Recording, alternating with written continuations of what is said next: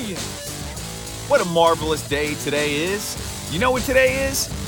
It's September 1st, 2022, and welcome to episode number 403 of the study session. Happy September 1st. Happy fall. Yeah, I know the official day of fall isn't until the 21st, but you know what? I'm starting to celebrate it today. Anyway, thank you so much for joining me here today on episode 403 of the study session. My gratitude to you for being supporters of the Still Study, for listening, reading, and sharing my work with your family and friends. It truly does mean the world to me, so thank you for that. It's beautiful, beautiful studyings. Anyway, the 53-man roster is set for now. We know there's going to be changes in between today and the opening game against the Bengals. There's going to be some adjustments made, but the Steelers are slowly putting together their practice squad. It is not completed yet. They have 9 guys that are reportedly on that practice squad. Going to talk about those individuals today. And they still have, 7 more players to add. So I'll be monitoring that and updating that as we move along. And just to jump right into it, let's talk about those practice squad players, who they are, if there's any surprises here, and who they may add with those additional 7 spots. So, running back Anthony McFarland, third-year player out of Maryland. He had a strong training camp. He had some nice performances he had a nice performance in that opening preseason contest against the Seahawks. But then from there, really just kind of fizzled. He didn't really play at that level. He was cut, but now he does return to the practice squad, which is nice because if there is an injury to Benny Snell or to Jaylen Warren, they could pull him up. They do expose him to the risk of another team signing him or claiming him from their practice squad. Who knows if that will happen, but Anthony McFarland is on the PS for 2022. Wide receiver Cody White, who's kind of stuck with the team the last couple of years, he is on the practice squad as well. He has some game experience, so if you ever need a guy with experience to come up in that wide receiver room, he is available. Doesn't offer much in terms of speed. He is more of a possession-type receiver. Not great, just a hard worker. Guy who's probably assignment sound with the offense, and that's why he is sticking with the team on the practice squad. John LeGlue, I talked about that yesterday. Offensive lineman, he's on the practice squad. That's good. He had some starting experience last year, being signed there toward the end of the season. So he is available to be called up if needed. A few other offensive linemen that were signed to the practice squad. Offensive lineman who plays center, Ryan McCollum, and offensive lineman William Dunkel. Dunkel was cut by the Eagles. The Steelers picked him up. So again, they have 3 offensive linemen right now on the practice squad. Just to have some bodies around if there are injuries or if guys aren't performing well. Maybe they give one of these guys a shot to see what they can do. But again, your 3 offensive linemen so far: John LeGlue, Ryan McCollum, and William Dunkel. Defensive lineman Carlos Davis, who was a draft pick of the Steelers a few years ago. He was signed to the practice squad. His brother was not signed, Khalil. But Carlos does return to the team on the practice squad.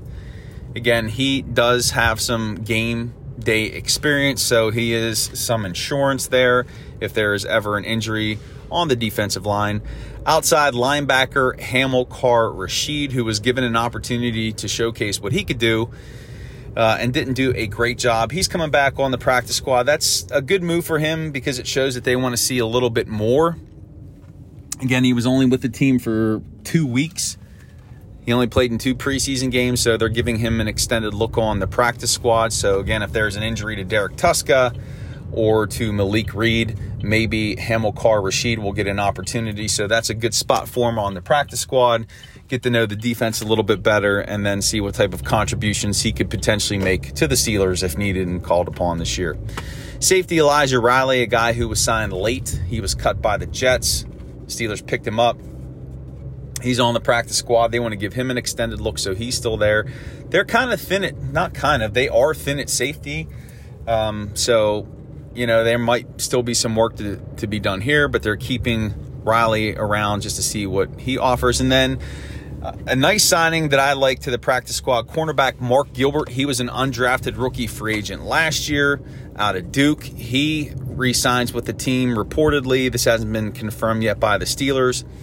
But Gilbert, super athletic guy, a lot of speed. He got injured in college. It kind of derailed his career. Not a really big guy, physical guy, but he can cover. So I like this signing because, again, they're pretty thin in terms of depth at cornerback.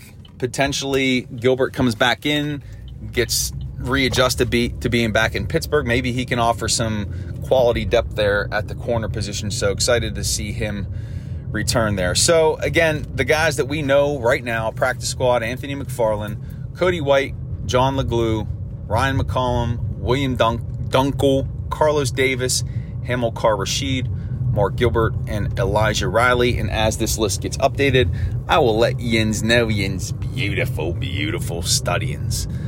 But that's going to do it. A little quick episode here on this Thursday, September 1st, Practice Friday, Friday Eve, Friday Junior, the unofficial start to the weekend. The backyard brawl is tonight.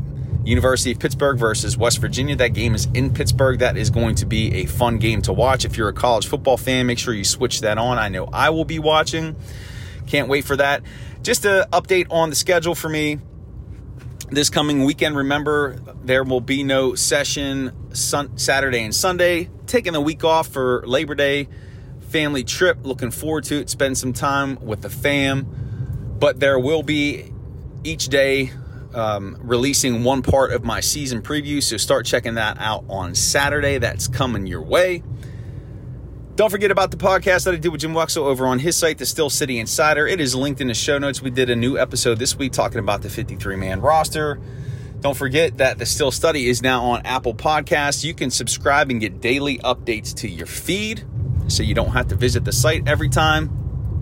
We can connect one of three ways. Comment directly on the articles at the bottom of the page. Hit me up via email, thestillstudy@gmail.com. And give me a follow on Twitter @StillStudy. Would love to connect with the Yins, guys and gals. And don't forget about that donut button. If you like what I do, you want to buy me a beer, click on that button. You can contribute anything from 50 cents to $50, whatever you want. You know I appreciate Yin's beautiful studyings. And remember, on this gorgeous, unofficial first day of fall, September 1st, remember, life is beautiful in the black and gold. Peace, everyone. Make it a phenomenal day. Take care.